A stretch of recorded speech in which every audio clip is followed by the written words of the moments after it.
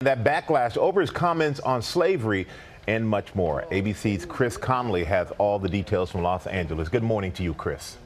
Good morning, Michael. You know, whatever the source of his celebrity, as a recording artist, Kanye West has made some of the most vital and significant popular music of the 21st century. That's part but not all of the reason why, when he starts talking, he gets people's attention. Right now, he's getting a lot of attention. Overnight, a firestorm sparked by Kanye West's words to TMZ about slavery. When you hear about slavery for 400 years, that sounds like a choice. Like, you was there for 400 years and it's all of y'all? You know, like, it's like we're mentally in prison. West facing immediate backlash from TMZ staffers. What you're doing right now is actually the absence of thought. I'm appalled, and brother, I am unbelievably hurt by the fact that you have morphed into something, to me, that's not real. And getting near unanimous outrage on social media. One person tweeting, "To say slavery was a choice isn't only deluded, it's insensitive, it's hateful, and it's demeaning." Last night, Kanye began walking back his comments online.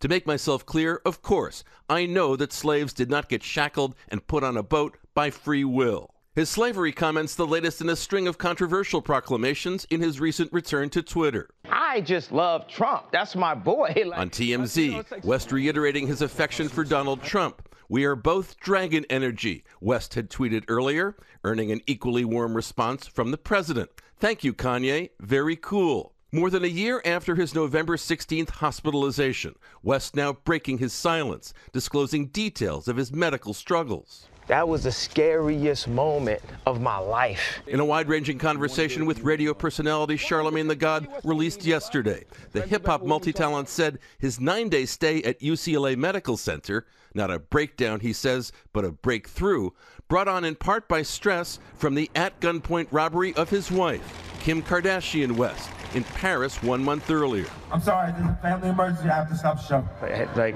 went to Paris on that trip to protect her. One of the things that she said that she heard is that they were coming to rob her and they had to wait till I had left. West cited other pressures, including troubles he says he's had getting his music on the radio, ever since he famously interrupted Taylor Swift at the 2009 MTV VMAs. Ever since the Taylor Swift moment, it had never been the same, the connection with radio. And in his TMZ interview, revealing that he'd been using opioids before his hospitalization. "I got liposuction because I didn't want y'all to call me fat like y'all called Rob at the wedding. I was addicted to opioids. 2 days I got off of opioids, I'm in the hospital." Okay, Kanye has also said he'll be releasing a 7-song album June 1st. Guys? All right, Chris. Okay, you said it, Chris. He buttoned it up. Huh?